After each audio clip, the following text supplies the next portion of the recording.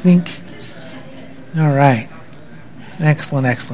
We're gonna start with Psalm 33 this morning.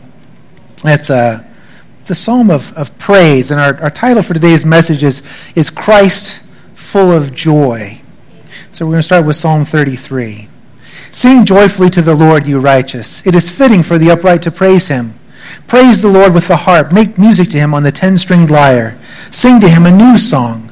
Play skillfully and shout for joy. For the word of the Lord is right and true.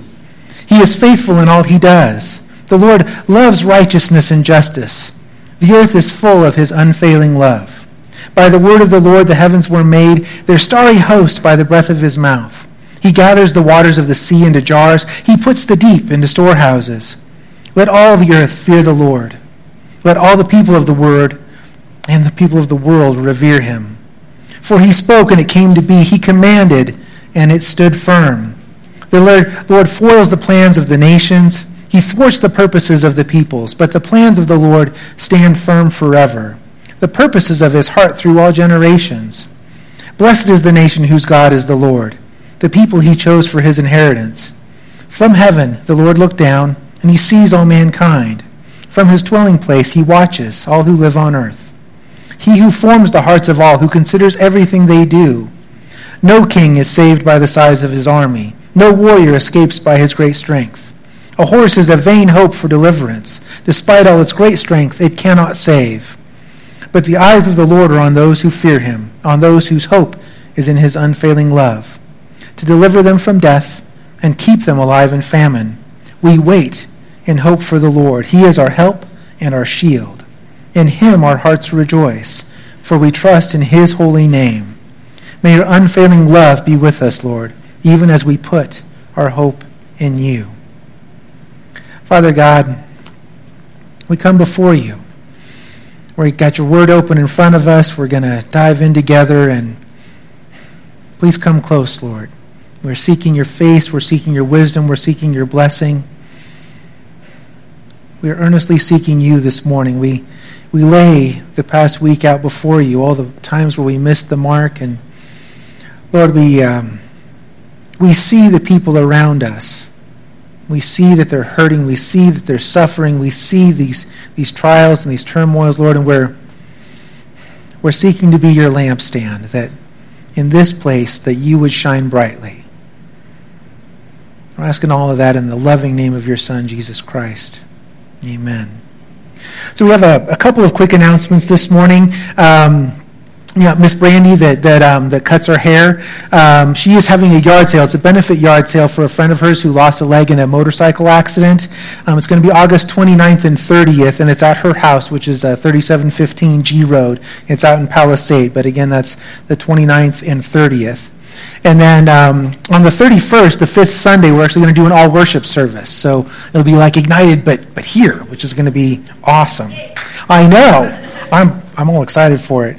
Our next food bank is September 11th and 12th, so please be ready for that.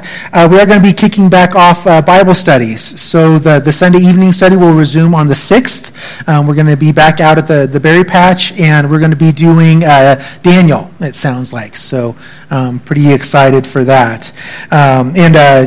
So we got that. We are in need of some volunteers for the worship team. If anybody is interested with Tessa and Derek going off to college, if there's anybody that's going, man, you know what I would love to do? I would love to learn how to run the slides or the live stream or the soundboard or any of that stuff. Please see Mr. Nate and jump right in there, because it's actually kind of fun if you like geeky stuff like that. But it's funny. I was thinking when we're going through all this, we've with the shutdown and going to the live stream and doing all of this, we've spent a lot of time talking about technology and focusing on technology. And one of the things that I want to make sure is that we don't get lost in the technology, because the whole point, the whole purpose why we do, sound and instruments and lights and all of these things is that we want to reach as many people as we possibly can with the Word of God in a way that is meaningful to them. We don't want to give up the message, for the way that we're trying to deliver it. We don't want to get lost in the show. But we also want to make sure that we're not just locking ourselves in our doors and shouting at the closet door and then wondering why it is that nobody knows about God. And actually that's quite a bit of the theme for our message for today. But just make sure that we keep on that track. So our message for today, and we're going to continue in our theme on discipleship. We're in Luke chapter 10, and we're verses 1 through 24. It says, "After this, the Lord appointed 72 others and sent them 2 by 2 ahead of him to every town and place where he was about to go. He told them, 'The harvest is plentiful, but the workers are few. Ask the Lord of the harvest, therefore, to send out workers into the harvest field. Go! I am sending you out like lambs among wolves. Do not take a purse or a bag or sandals, and do not greet anyone on the road. When you enter a house, first say, "Peace to this house." And if someone who promotes peace is there, your peace will rest on them. If not, it will return to you. Stay there, eating and drinking whatever they give you, for the worker deserves his wages. Do not move around from house to house. And when you enter a town and are welcomed, eat what is offered to you, heal the sick who are there, and tell them, the kingdom of God has come near to you. But when you enter a town and are not welcomed, go into its streets and say, even the dust of your town we wipe from our feet as a warning to you. Yet be sure of this, the kingdom of God has come near. I tell you, it will be more bearable on that day for Sodom than for that town. Woe to you, Chorazin, woe to you, Bethsaida, for if the miracles that were performed in you had been performed in Tyre and Sidon, they would have repented long ago, sitting in sackcloth and ashes. But it will be more bearable for Tyre and Sidon at the judgment than for you. And you, Capernaum, will you be lifted to the heavens? No, you will go down to Hades. Whoever listens to you listens to me. Whoever rejects you rejects me. But whoever rejects me rejects the one who sent me. The 72 returned to the Lord in joy, and they said, Lord, even the demons submit to us in your name. And he replied, I saw Satan fall like lightning from heaven. I have given you authority to trample on snakes and scorpions and to overcome all the power of the enemy. Nothing will harm you. However, do not rejoice that the spirits submit to you, but rejoice that your names are written in heaven. At that time, Jesus, full of joy through the Holy Spirit, said, I praise you, Father, Lord of heaven and earth, because you have hidden these things from the wise and learned and revealed them to little children. Yes, Father, for this is what you were pleased to do. All things have been committed to me by my Father. No one knows who the Son is except the Father, and no one knows who the Father is except the Son, and those to whom the Son chooses to reveal him. Then he turned to his disciples and said privately, Blessed are the eyes that see what you see. For I tell you that many prophets and kings wanted to see what you did see, but did not see it, and to hear what you hear, but did not hear it. Amen. So, we're still in this theme of discipleship and being a follower of Christ. But I wanted to take a moment and consider how radically different Luke is than from Matthew. Even though we're covering a lot of similar events in a lot of different ways, this is unique. The sending out of the 72 is not in Matthew, but Luke is emphasizing what it means to be a true follower of Christ. In comparison, Matthew in these same places would have grabbed a piece of Old Testament scripture focusing on fulfillment of prophecy and how Jesus fulfilled those things as Messiah. Luke here is saying, hey, look at these examples of how to be a true follower of Christ. I'm going to go to Luke chapter 9, verses 21 through 26. It says, Jesus strictly warned them not to tell this to anyone. And he said, the Son of Man must suffer many things and be rejected by the elders, the chief priests, and the teachers of the law. And he must be killed, and on the third day be raised to life. Then he said to them all, and this is important, whoever, broadens that out to everyone, whoever wants to be my disciple must deny themselves and take up their cross daily and follow me. For everyone who wants to save their life will lose it. But whoever loses their life for me will save it. What good is it for someone to gain the whole world and yet lose or forfeit their very soul? Whoever is ashamed of me and my words, the Son of Man will be ashamed of them when he comes in his glory, and the glory of the Father and of the holy angels. So the first part of that discipleship is talking about repentance. It's funny that the New Testament, it uses 3 Greek words to describe repentance. One of them expresses the mental aspect of repentance. It involves a reversal of your thinking, a change of your mind. when sinners see themselves as God sees them, fallen and depraved and helpless to save themselves. Then there's another one that describes the emotional aspect of repentance, the regret and the sorrow that a person's change of mind about themselves produces. And then the last one, it refers to an act of will. And that is when we intentionally change the direction in our lives, turning from sin to God. We need all three of them. We need the intellect, the emotion, and then the will that causes us to actually change.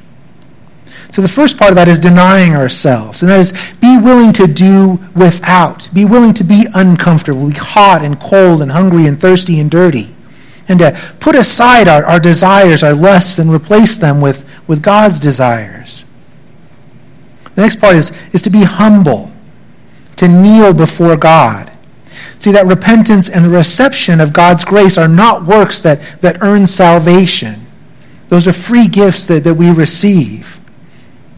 We're going to go to Romans chapter 7, verses 14 through 26, that talks quite a bit about this whole concept of humility and our sinful nature and repenting of those things. It says, "We know that the law is spiritual, but I am unspiritual, sold as a slave to sin. I do not understand what I do. For what I want to do, I do not do. But what I hate, I do. And if I do what I do not want to do, I agree that the law is good. As it is no longer I myself who do it, but sin living in me. For I know that good itself does not dwell in me, that is, in my sinful nature. For I have the desire to do what is good, but I cannot carry it out. For I do not do the good I want to do, but the evil I do not want to do, this I keep on doing." That's the story of my life. "Now if I do what I do not want to do, it is no longer I who do it, but it is sin living in me that does it. So I find this law at work. Although I want to do good, evil is right there with me. For in my inner being I delight in God's law. But I see another law at work in me, waging war against the law of my mind and making me a prisoner of the law of sin at work within me. What a wretched man I am. Who will rescue me from this body that is subject to death? Thanks be to God who delivers me through Jesus Christ our Lord." Amen. "So then, I myself in my mind am a slave to God's law, but in my sinful nature a slave to the law of sin." It says, take up your cross. And we don't want to get this wrong. It does not mean to bear the burdens of this world or of your life. Those interpretations are kind of nice, they're kind of handy, but to the disciples at this time it means one exact thing, and that is excruciating, humiliating death. And Jesus explains what he means by taking up your cross daily in the next verse. He says, "Do not value your life above Jesus. Do not value the things of this world above Jesus. And do not be ashamed of Jesus and his words." It's funny, you travel around quite a bit. You go to quite a few hotels. There's always the same sign at every single pool, at every single hotel. It says, "No lifeguard on duty.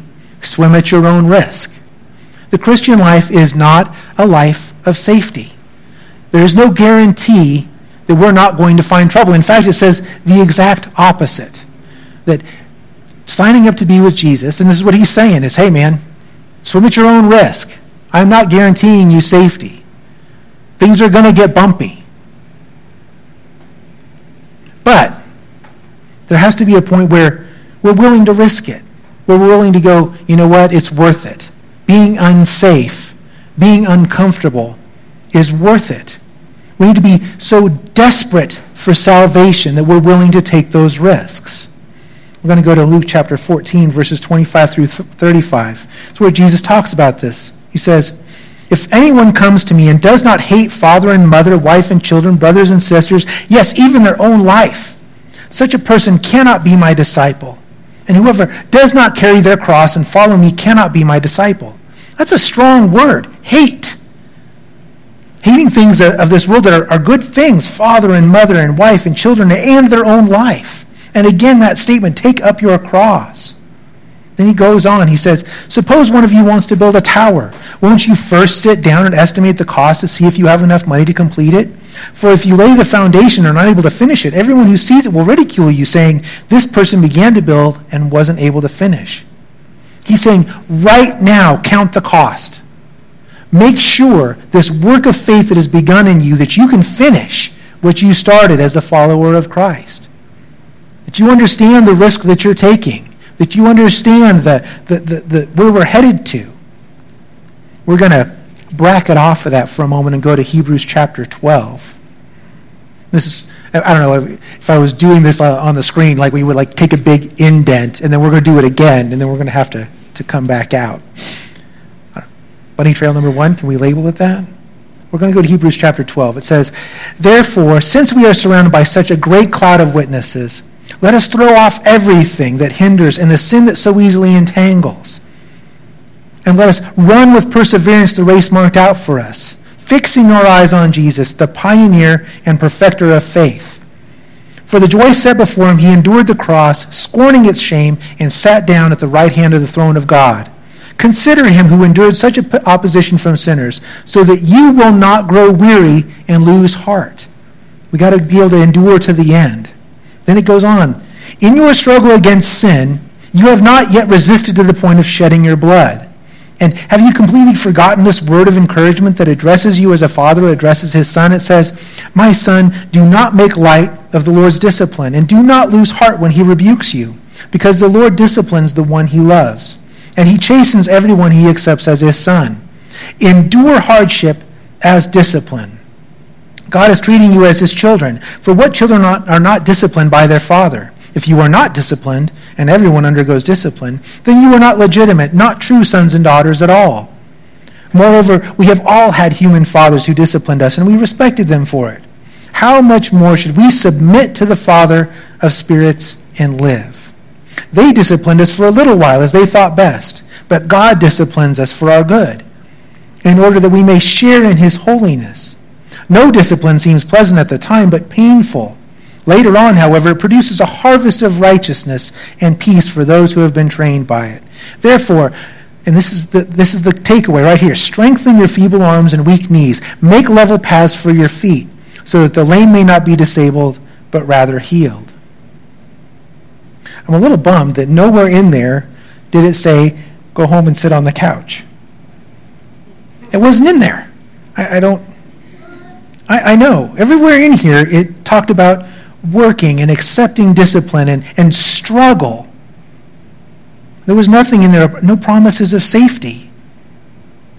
But it did say that God went before us onto the cross. That he took up those burdens, those sins that we talked about at the very beginning. That he took that with him. And he says that he'll discipline us as we go through our journey of faith, but that means he's with us, that he's for us, and that we are amazingly adopted as children into God's family, into the royal family. Wow. Let's go on to Matthew 25, verses 1 through 13. It's talking about endurance, making sure that we've measured out our faith, that we can last to the very end.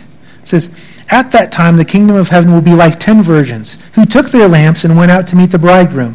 5 of them were foolish and 5 were wise. The foolish ones took their lamps, but did not take any oil with them. The wise ones, however, took oil in jars with their lamps. The bridegroom was a long time in coming, and they all became drowsy and fell asleep. It's been a long time since Jesus left us. We've got to keep our lamps burning. And at midnight the cry rang out, here's the bridegroom, come to meet him. Then all the virgins woke up and trimmed their lamps. The foolish ones said to the wise, give us some of your oil, our lamps are going out.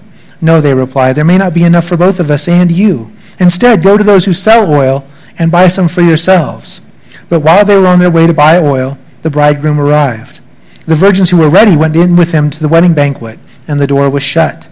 Later the other also came, saying, Lord, Lord, open the door for us. But he replied, truly I tell you, I do not know you. Therefore keep watch, because you do not know the day or the hour. Those are some hard words, some hard things to hear. No promise of safety, promises of discipline, promises of hardship. But it says to us, hey man, if you're signing up, if you're writing your name on the line, Mark it out right now. Take a measure. Take stock. Make sure that you're ready to run this race to the very end. It's a marathon. It's not a sprint. So know that it might be a long time. Know that hard times are coming. Forewarned is forearmed. Then it continues on in verses 31 through 35. It says, suppose a king is about to go to war against another king. Won't he first sit down and consider whether he is able with 10,000 men to oppose the one coming against him with 20,000? If he is not able, he will send a delegation while the other is still a long way off, and will ask for terms of peace. In the same way, those of you who do not give up everything you have cannot be my disciples. Notice when we talked about the different forms of repentance, we talked about applying your intellect, applying your emotions. We talked about applying your will to changing. That's exactly what we're talking about here. We need to wisely consider with our intellect what it means to oppose God. We won't win. I don't know if you guys ever listened to Ben Shapiro. He has these Sunday conversations. He had one back in May with Orson Scott Card. He's the author of Ender's Game. He's a Mormon guy, which that's too bad for him. But he said something important, and that is that you can find a person's religion if you ask them enough questions until they get mad. When you touch on something that they get defensive about, that they get angry about, you found an idol in their life, something that they're really desperately clinging on to. And I think that's even true when you find someone who is an atheist. It's amazing to me how angry atheists are for something that they really don't believe in.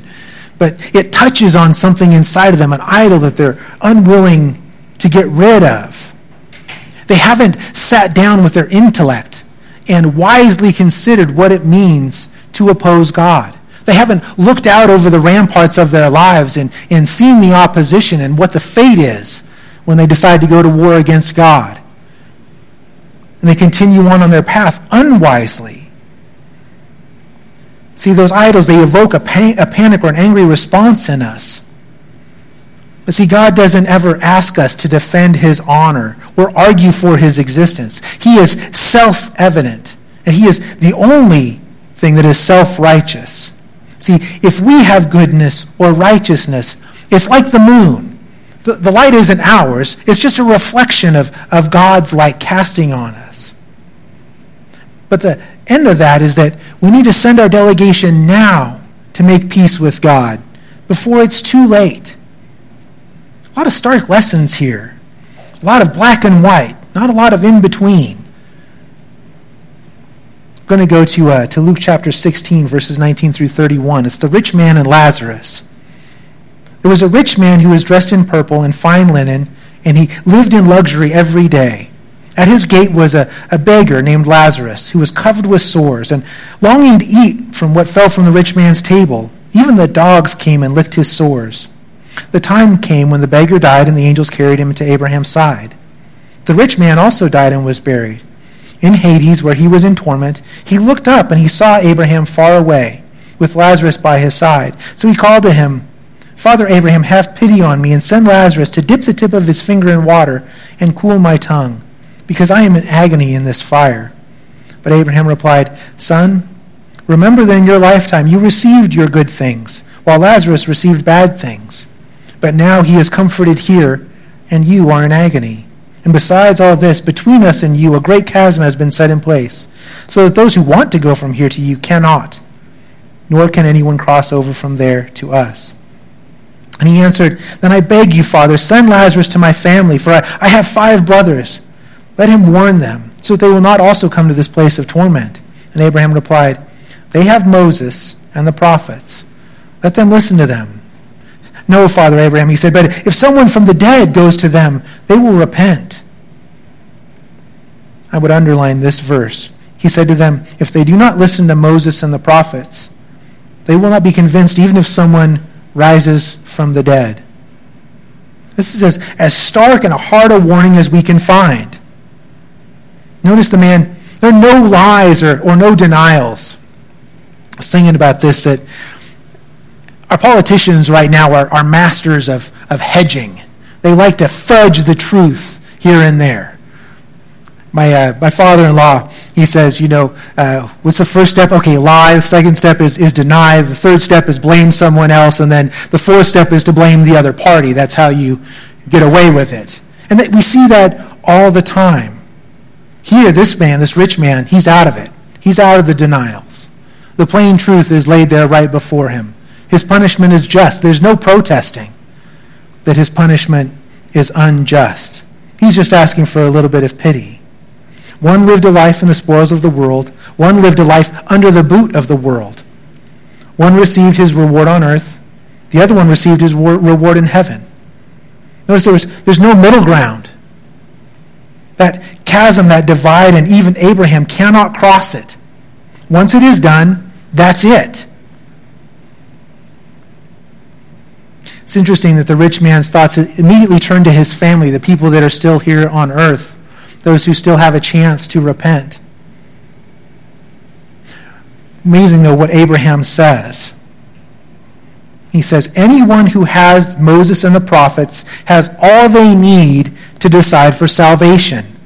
Not only that, but all the miracles in the world will not convince someone who is not convinced by the Word. If you ever have any doubts about the power of the Word of God, the power of the Bible, the power of speaking it, it is right there.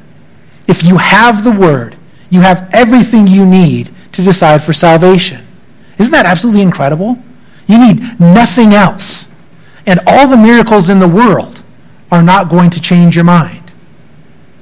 It's all right there.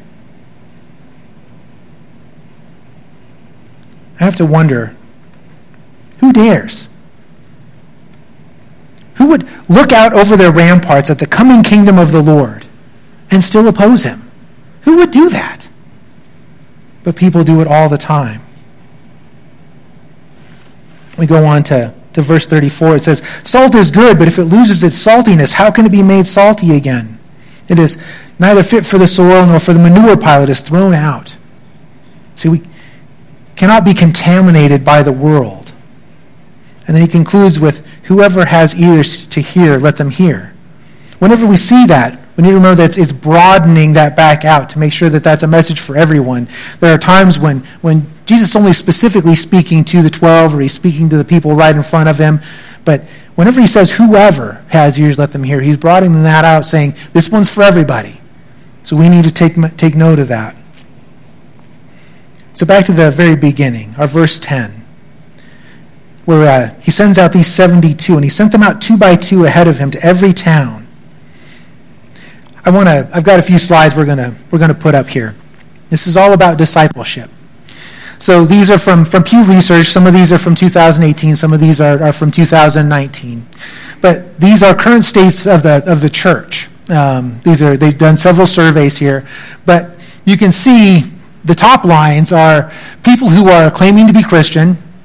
That number is dropping. It dropped from 78% down to 65%. And then the people who are saying that they're religiously unaffiliated is rising, gone from 17% to 26%. Most of these are 2008 to 2018 or 2009 to 2019. So over a 10-year period, these changes are showing. So go on to the next slide, please. Okay, so you see this. These are people that identify as Protestant or Catholic, or nothing in particular. So you can see the people who are Protestant went from 51% down to 43%, Catholic from 24% down to 20%. It's the first time in history, by the way, that South America is identifying not as majority Catholic. This year's poll was the first time that has happened, where the majority of people in South America are not identifying as Catholic. Then you see the bottom one there. These are people who are nothing in particular. Has gone from 12% to 17%. I think we have that last slide, please.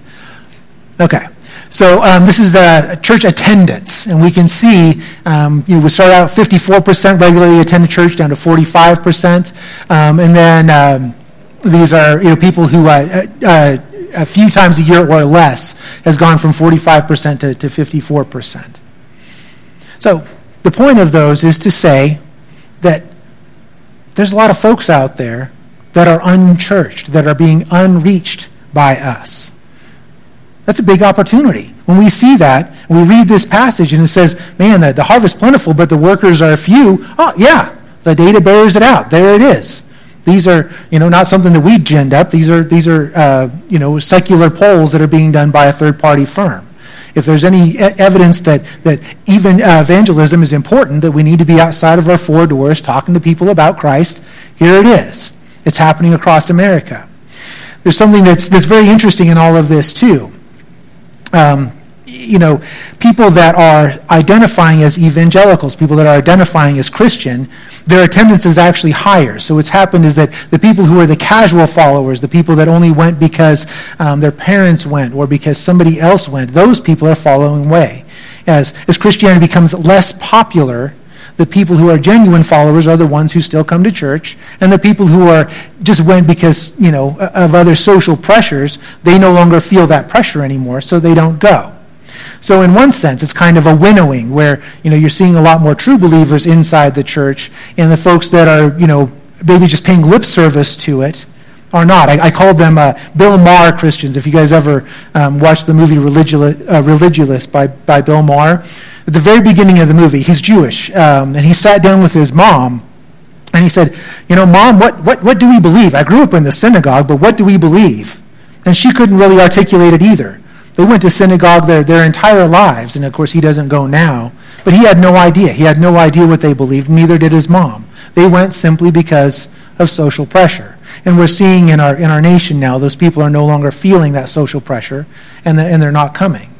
But it speaks to this verse in saying that there is a great need in our nation to reach people. And with this, what you can say is really that when you're out on the street, 1 out of every 2 people that you see is unchurched or needs Jesus. I mean, you could just, aim at it, more than likely you'd hit somebody that needs the gospel. That's a pretty good odds. You're not going to be speaking to an audience that doesn't need to hear from you if you're talking about Jesus out in public. That's pretty amazing. The other thing that it tells us, and this is true throughout history, I've been reading a couple of books, and I would encourage you to do it, reading about the Puritans and the first congregational movements that brought people to America. It's amazing how like our current congregational churches, our non-denominational churches, the original Puritan churches were. Remember that they had all the turmoil with the kings of England and all that, and going back and forth between the Church of England and then the Catholic Church. And in there, they were actually arresting, pastors. You remember when we talk about the writing of oh gosh, it's going to leave me. Anyway, but they were actually arresting pastors and putting them in jail for not either subscribing to the Church of England or to the Catholic Church. So these guys, they actually, that's why they loaded up on boats and came to America, was to get away from that. They were going, no, we follow the Bible, we follow Jesus. And it started those congregational movements that we see now. But when we stick to the Word of God, and this is always the concern as a church, when we stick to the Word of God, that it's going to be, it's going to cause a bunch of people to leave, that they're going to be repulsed by the Word of God, that it's going to be divisive, that it's going to speak against our culture, that people are going to go when we read the Word of God. And it's true that the Word is divisive. It is a double-edged sword. But what's incredible is that people know the truth of the gospel when they hear it, and they turn to it. That's why when we're seeing in our nation right now, especially and I'm going to pick on them a little bit, on our Methodist and Presbyterian friends, they've kind of walked away from the gospel. They're not using the Bible as their foundation, and they're intentionally doing that. And we're seeing their numbers rapidly decline. The Methodist Church and the Presbyterian Church are just getting decimated in their numbers. The only growth that we're seeing are in congregational churches like ours, or like non-denominational churches that are just grabbing onto the Bible with both hands and proclaiming it as loudly as they possibly can.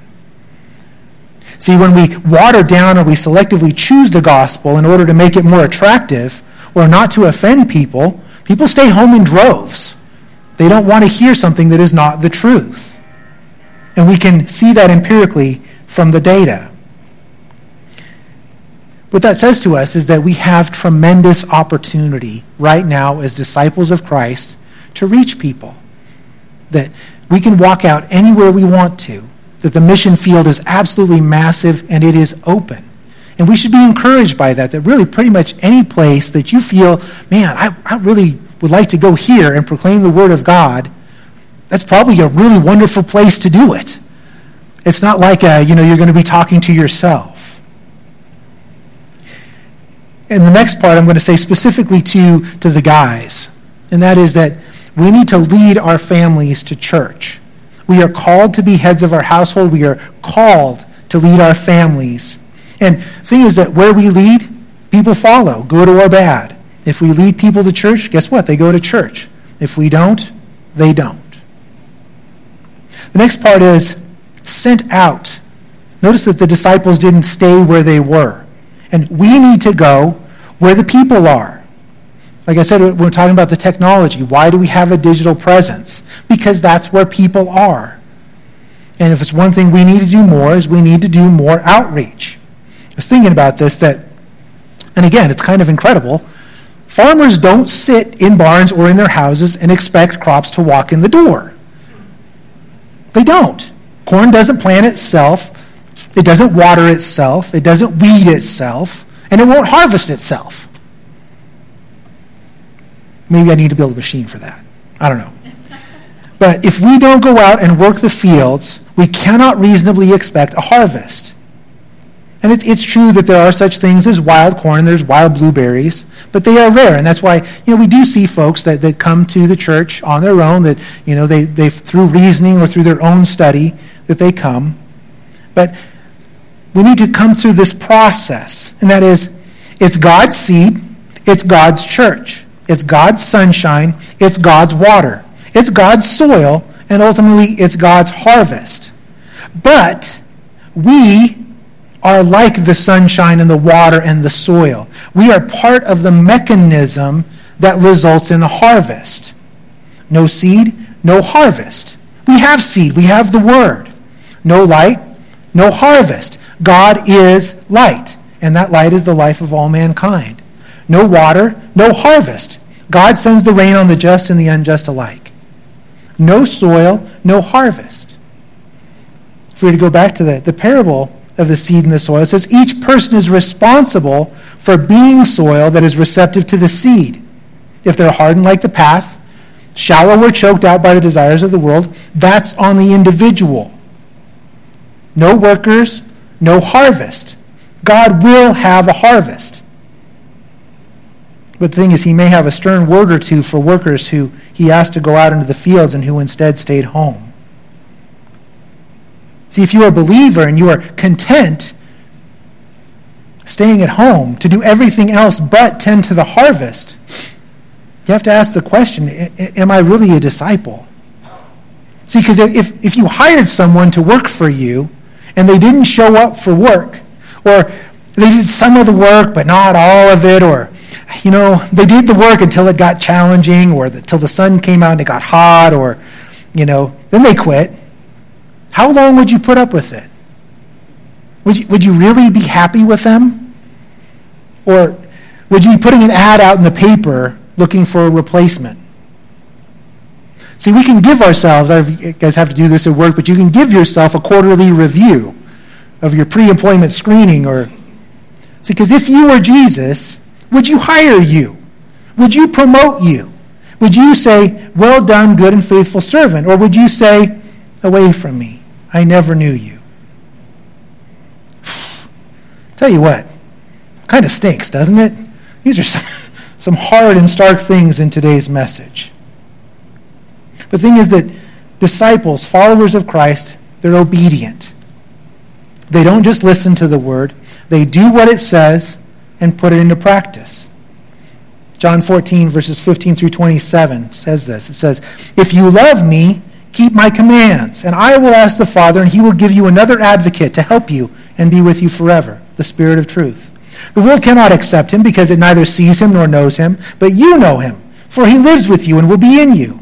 I will not leave you as orphans. I will come to you. Before long, the world will not see me anymore, but you will see me. Because I live, you also will live. On that day you will realize that I am in my Father, and you are in me, and I am in you. Whoever has my commands and keeps them is the one who loves me. The one who loves me will be loved by my Father, and I too will love them and show myself to them." Then Judas, not Judas Iscariot, said, "But Lord, why do you intend to show yourself to us and not to the world?" And Jesus replied, "Anyone who loves me will obey my teaching. My Father will love them and will come to them and make our home with them. Anyone who does not love me will not obey my teaching. These words you hear are not my own. They belong to my Father who sent me. All this I have spoken while still with you. But the Advocate, the Holy Spirit, whom the Father will send in my name, will teach you all things and will remind you of everything I have said to you. Peace I leave with you, my peace I give you. I do not give to you as the world gives. Do not let your hearts be troubled, and do not be afraid." Love leads to obedience, leads to a fruitful life. He says, "I'm sending you out like lambs among wolves." And he says, say peace to this house. Promote that peace. Stay there, eating and drinking. And when you enter a town and you are welcomed, heal the sick and then tell them the kingdom of God has come near to you. I was noticing the first thing in that sentence, the first sentence there, it wasn't "hang on a second," or "wait a minute," or "on your marks, get ready." It wasn't even like after you finished, or after school, or after work, or once you are married and have 2.5 kids and a dog, then go. Instead it says go, with a big exclamation point. Emphasis not my own. Kind of eliminates my questions of whether or not Jesus would like the 72 to hang around for a minute, maybe grab a snack, maybe run to the store, maybe go shopping first. No, he just says, go. Go now. And then he gives the absolute worst sales pitch ever. Someone should give Jesus a lesson on how to do sales, because this is not how you do it. You don't tell people that they're going out like, lambs to the slaughter. Generally speaking, you want to give somebody, the benefits of what it is that you're trying to get them to buy. Instead, he says, no, it's not going to be pretty. See, we were watching National Geographic yesterday, and on there we were watching Yellowstone, and we were watching wolves hunt. We learned some things about how wolves hunt. They're pack hunters. I don't know if you know that or not, but they are pack hunters. And what they do is they sneak up to get close to the herd, and then what they try and do is they try to get their prey to panic and to stampede. Then they separate a slow or a sick or a weak one from the pack, and then they take it down. And they take turns leading the chase until they latch on and drag down their prey. We should not be surprised when we are separated from the herd and attacked by a pack of wolves. It's guaranteed in our employment contract. We might want to file a complaint with the union rep. But it says, some people will receive you, some won't. Some will accept you, some won't. Some people are seeking, some aren't. That's a very important message for us to hear right now. That we are not the world's police. That we are not here to govern other people's behavior. We cannot force people to accept Christ. And notice that the message to both groups of people is the same. The kingdom of heaven has come near. To one, the message is a message of love and peace. To the other, it is a message of judgment and separation. It's the same message. It just questions whether or not you have made peace with God or not. Whether you've looked out over your ramparts and decided to fight, or whether or not you've decided to send out your emissary and join. But the message and its events and what happens, it is not the messenger's fault. See, and Jesus gives some examples. He says, he has spent 2 years teaching and healing in this region. In these cities, Chorazin and Bethsaida and Capernaum, they've had Jesus, and they've had the 12 living there. But the people were stubborn. They didn't repent. They didn't accept Christ. We have to ask ourselves, how can this be? How could you actually have Jesus living in your town and not get it? And if that's the case, then what chance do I have as a disciple? But it's the truth. And it's said in here, if you have the word, if they've heard from us, if they have that, that's all they need for salvation. All the miracles in the world, all the miracles that Jesus did in those towns, it wasn't enough to convince them. They were just stubborn.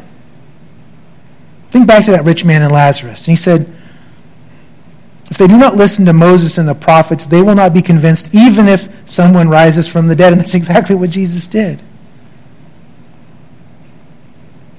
And philosophically, if we were to want to dive a little bit deeper into this, in my opinion, this is a strong statement for free will election versus pre-election and predestination. See, if people had no choice to choose or to reject salvation, this is pretty much all meaningless. Why send out the 12? Why send out the 72? Why the Great Commission at the end of Matthew? The plain theme throughout this past part of the New Testament is free will election. It's seed and soil. The part that you have control over is the soil. God provides the seed, the sun, the water, and the workers. We were given the soil by God and are responsible for making it ready to receive. Then we get to the next part, which is, do you really want a truly rewarding and fulfilling life? I think we all do. I think that's something that we all want for ourselves, is a truly rewarding, truly fulfilled life. God says, go work my fields. He is faithful. He will provide a harvest. And what more could you ask for than a life of seeing people receive eternal salvation and then to go on to become fruitful in their faith? It's one of the best things that we do, is when we get to do baptisms, when we get to see the kids go up to the next grade, when we get to see folks living out their faith. It is by far the most rewarding thing that we do all week, do all month, do all year, do all life. And then he contrasts that with a stark warning. And he repeatedly uses very plain language. And I can't help but put Fruita and Grand Junction and Colorado in the place of these names. My heart aches at the thought that our town, our city, our state would be condemned to these fates that these places were. How could we not be moved to evangelism? How could we look out at the people, our neighbors, our friends, and know what they're facing and know what they're up against and stay silent? How could we? There's a great video, if you get a chance. I've talked about it 60 million times because I like it so much. But Penn Jillette, who's, he's an atheist, but there's a point where a guy actually evangelized to him. He brought him a pocket New Testament and brought to him and witnessed to him. And he said, if you knew that a bus was coming for somebody, if you knew they were going to get hit by a truck, how long are you going to wait before you tell them that the truck is coming? How long? Or are you just going to watch as they get hit? Verse 16 says, whoever listens to you listens to me, and whoever rejects you rejects me. But whoever rejects me rejects him who sent me. And we're gonna beat this horse just a little bit, because we haven't had enough starkness, right? It's the narrow door. It says, Luke chapter 13, verses 22 through 30. It says, then Jesus went through towns and villages, teaching as he made his way to Jerusalem. And someone asked him, Lord, are only a few people going to be saved? It's the question that we're asking right now. And he said to them, make every effort to enter through the narrow door, because many, I tell you, will try to enter and will not be able to. Once the owner of the house gets up and closes the door, you will stand outside knocking and pleading, sir, open the door for us. But he will answer, I don't know you or where you came from. Then you will say, we ate and drank with you and you taught in our streets. But he will reply, I don't know you or where you come from. Away from me, all you evildoers. There will be weeping there and gnashing of teeth. And when you see Abraham, Isaac, and Jacob, and all the prophets in the kingdom of God, but you yourselves thrown out. People will come from east and west and north and south and will take their places at the feast in the kingdom of God. Indeed, there are those who are last who will be first, and first who will be last. It brings us to a natural question. It's in Luke chapter 18. Who then can be saved, Lord? If these towns that you lived in, if these people who heard you speak, there's just these two doors, if there's this great chasm, who then can be saved? And this is the wonderful message. What is impossible with man is possible with God. Then Peter says something most important. He says, we have left all we had to follow you. And he says, no one who has left home or wife or brothers or sisters or parents or children for the sake of the kingdom of God will fail to receive many times as much in this age and in the age to come, eternal life. Amen. That's how priceless eternal salvation is. It's the most valuable thing. And it is free to all who earnestly seek it. That is, the message is to sell everything you have that is invested in this world, to get out of this market before it kills you. Invest in eternal salvation today. Operators are standing by. But all of this is only valuable in context of following Christ. You can deny yourself, give up everything, and be obedient to the wrong thing, to idols, to Satan, to other people, especially trying to seek their approval, to yourself, to your ambitions, to your vanity. But that fruitful life that we're looking for, it results in something absolutely incredible. See, the 72 returned with joy and said, Lord, even the demons submit to us in your name. And he said, I saw Satan fall like lightning from heaven. I have given you authority to trample on snakes and scorpions and to overcome all of the power of the enemy. Nothing will harm you. However, do not rejoice that the spirits submit to you, but rejoice that your names are written in heaven. Now this is the verse right here. This is absolutely incredible. At that time, Jesus, full of joy through the Holy Spirit, said, I praise you, Father, Lord of heaven and earth, because you have hidden these things from the wise and learned and revealed them to little children. Yes, Father, for this is what you were pleased to do.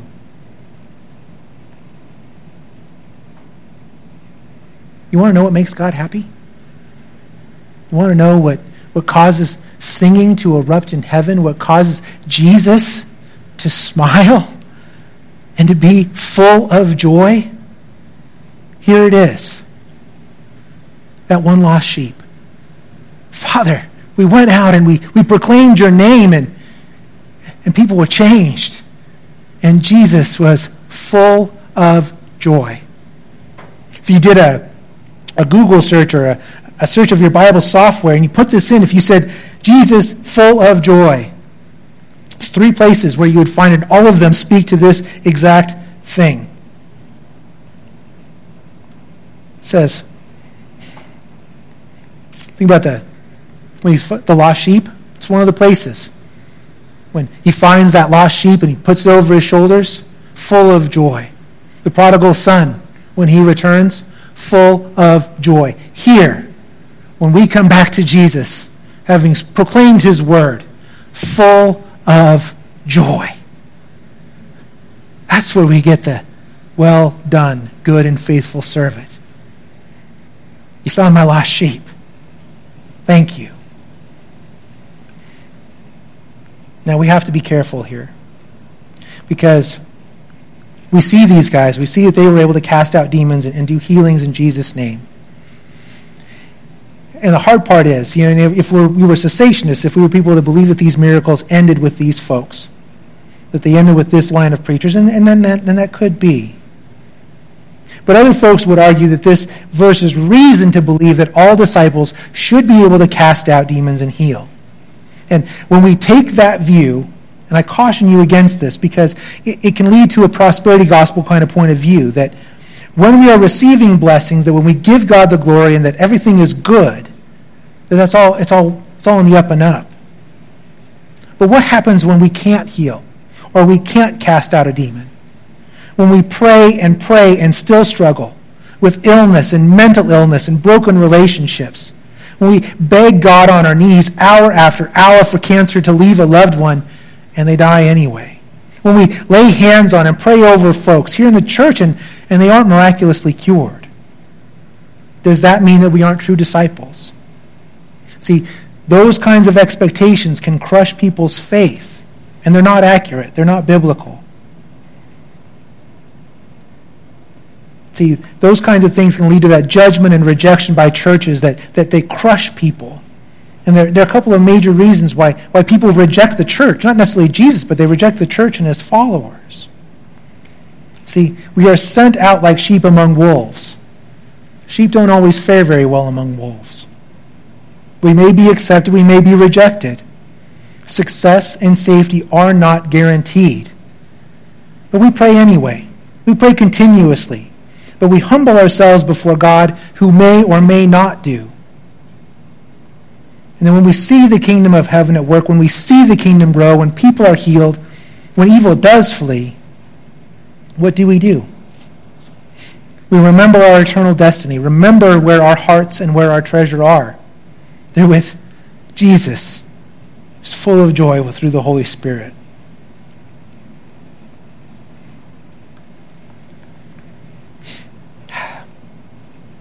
We're going to close with John chapter 17, verses 13 through 19.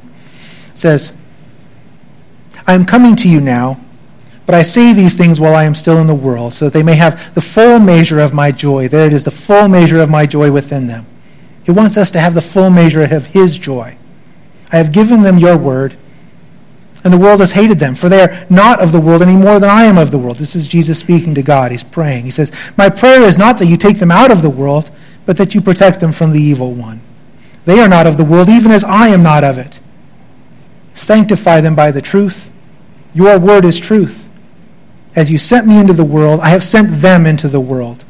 For them I sanctify myself, that they too may be truly sanctified. See, when one of his lost is returned to him, he is full of joy. We should be too. Let's pray. Father, we come before you this morning. We're headed out of here. We're going to go have this week, and Lord, please give us courage, give us strength, give us provision that we could reach those that are in need, those that are suffering, those that need you. That we would boldly proclaim your word this week to the people, to your people. That, Lord, that we would be lampstands that shine brightly with your light. Lord, we're seeking your face and your guidance. We're seeking your will. We're seeking your courage. We're seeking your healing. Lord, we have so many worries that we cast upon you. We've got Walt healing up from surgery, and people who are still sick and suffering, and accidents and injuries and cancer, and Lord, so many people. And we know that you are the healer and the redeemer. We think about our kids going out to school and have so many things little things that worry us. And then big things too, Lord. And we lay them at your feet. We trust that when we take the next step, that you are right there beside us, Lord. That as we go forward into this week, that you'll be right there with us, Lord. We just ask that, please. That help keep us on your path. Please guide our leaders, and please guide our country. Please lead us back to you.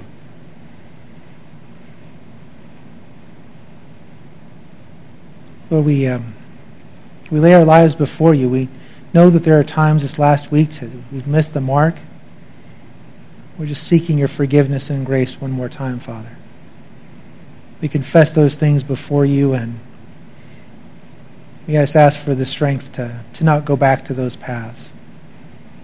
That those things that separate us from you, that we would step over those hurdles and not go back. We also seek, Lord, to